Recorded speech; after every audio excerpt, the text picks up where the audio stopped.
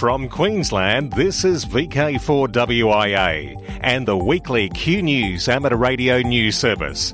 The text edition is available by contacting QNews at wia.org.au. Hello, I'm Geoff Emery VK4ZPP, and I've been thinking. Well, here it is already, the autumn season that used to herald the cooler weather as we rotated into winter. The Bureau of Meteorology has released its quarterly outlook, and we can expect weather that is likely to be drier than our summer, but still giving us warmer nights than usual. For the night owl operators, that might suggest a further degree of discomfort or comfort, depending on individual locations. One thing we can do personally, or as part of a group activity, is make things. For many people starting off, there is the temptation to develop a first-name acquaintanceship with the bank manager to finance the biggest and best. What most of us should do is get our hands on some tools and cheap materials and put something together.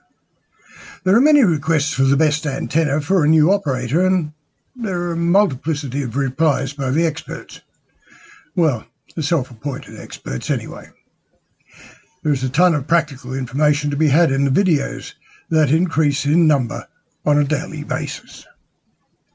For my backyard, I have two aerials for shortwave. One is an off-centre fed horizontal and the other a non-resonant vertical, and both have been built by me. Now, I'm not using the horizontal antenna, but the vertical does a good job for monitoring, and basically it's a junk box special made from a salvaged fibreglass pole strapped to a tripod base. I did take the easy way out and used a commercial matching transformer, but for the sake of a bit of measuring and cutting and using a few cable ties, I have a perfectly usable antenna for minimal cost. This is the thing I'm talking about. These days we see many newcomers wanting to only use commercially made accessories, and in dodging the experience of making something, they're missing the opportunity to strengthen their learning. We've all seen the responses to questions that the only suitable antenna must be a resonant one. By experimenting with a non-resonant design, you can find what works at your QTH and what is the most effective for the style of operations that you take on. Being able to cheaply and quickly put together something is useful, as antennas gives a sense of satisfaction and achievement too. Terminating feed lines is a skill that is mastered with a little practice, but at times buying in ready-made items might be more practical. If you're in a club, maybe you can suggest a project where a number of members can get together and decide at a time to share the building and testing.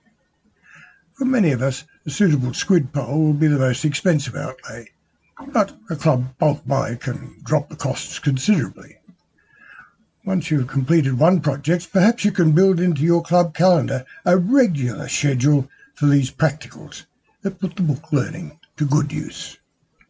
I'm Geoff Emery, and that's what I think. How about you? Hello everyone, this is Graham VK4BB reminding you that today, being the first Sunday of the month, it's time for the QNews social calendar for VK4 to go to air, and clubs are welcome to submit text with audio for this section of QNews. In VK4, Gladstone Amateur Radio Club's barbecue happens March 9. Redcliffe and District's Redfest happens April 6.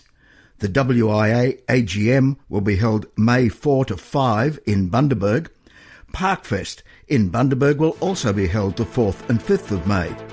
Gold Coast Hamfest, October 13. The venue is still to be announced. From Queensland, this has been VK4WIA and the weekly QNews amateur radio news service. We thank our rebroadcast team and you for listening. And remember, internet text of this news is available by dropping a note to QNews at wia.org.au.